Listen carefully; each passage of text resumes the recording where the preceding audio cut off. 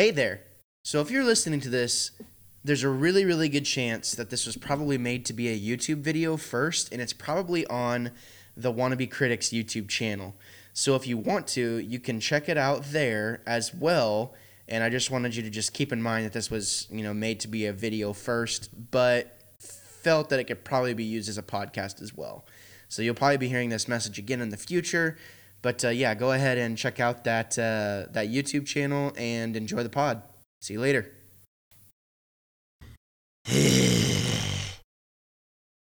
you think that you could get away with just one of these videos?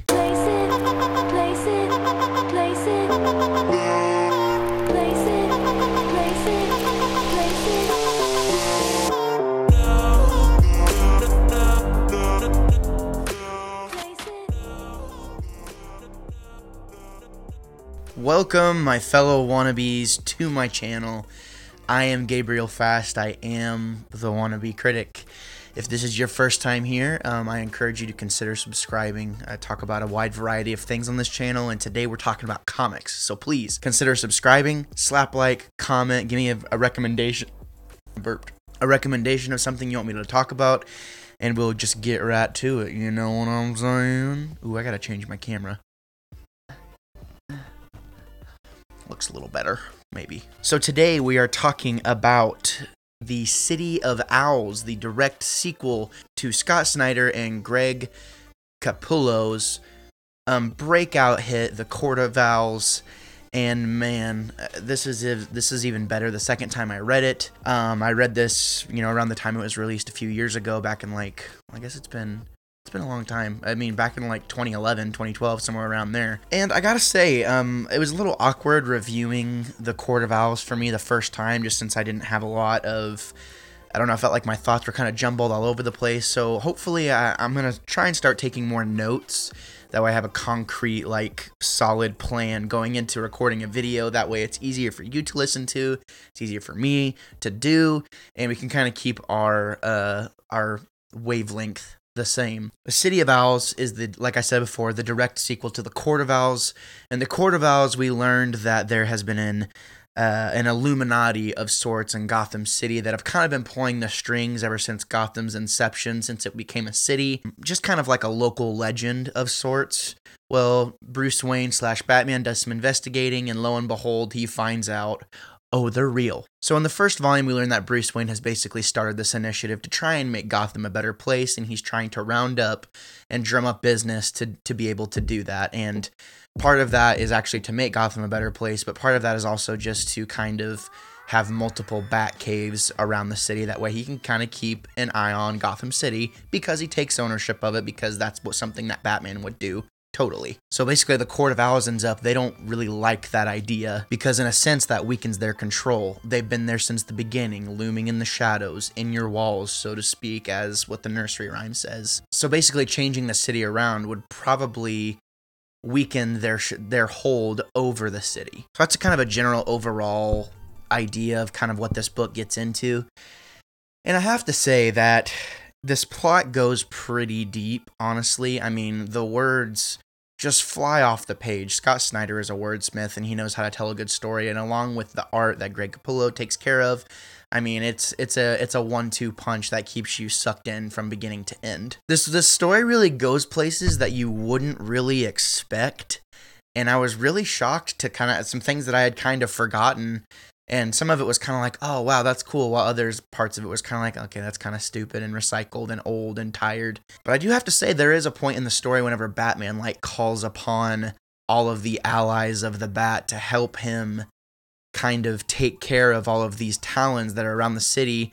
And the Talons are they're looking for all of these people that could be a threat to them that want to help Bruce Wayne's initiative. So Batman basically needs all the help he can get in trying to save all of these people who are virtually innocent and just want to make Gotham a better place. There's a super strong cast of characters in this story, and it's really buyable, I mean, in my opinion. One of my favorite parts of this book is whenever Batman does call for help, though, and it shows a frame, or it shows a page where basically you have the Birds of Prey are in frame, Nightwing's in frame, Robin, Batgirl, like everyone who's associated with Batman. Even the Red Hood is part of it, and that was just kind of a cool thing to see happen, and the Batman calling for help and kind of reaching out to the family to help him with what's going on. I don't know, for just like a comic book fan, that's a really cool thing to see. This was a huge event, that had happened, and it kind of spread across all of DC Comics, really. It was called the Night of the Owls. So, like, Nightwing had a string of comics that was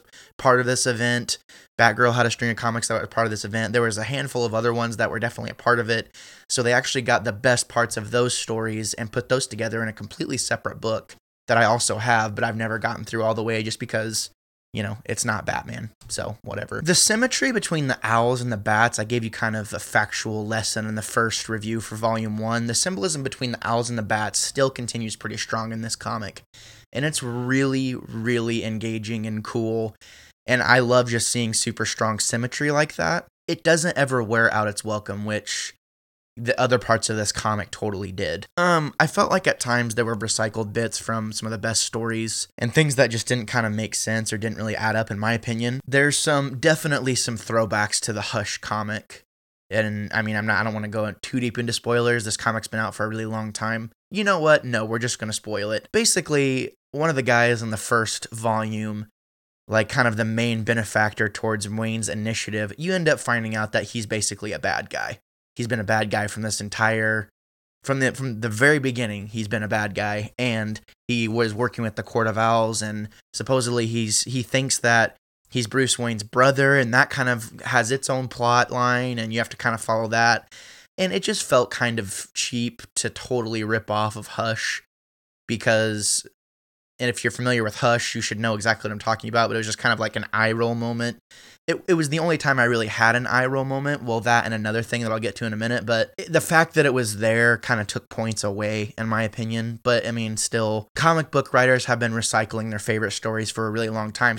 And I know for a fact that Scott Snyder really, really does like Hush. So maybe he decided to kind of take a piece of that and add it into this story. Who knows? And even though that part is unpredictable, it still is an eye roll for me. I'm just kind of like, man, why'd you have to do that?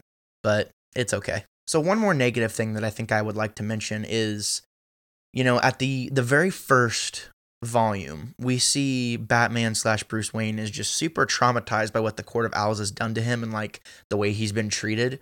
And then I understand, it's Detective Comics, like it's an action comic, I understand.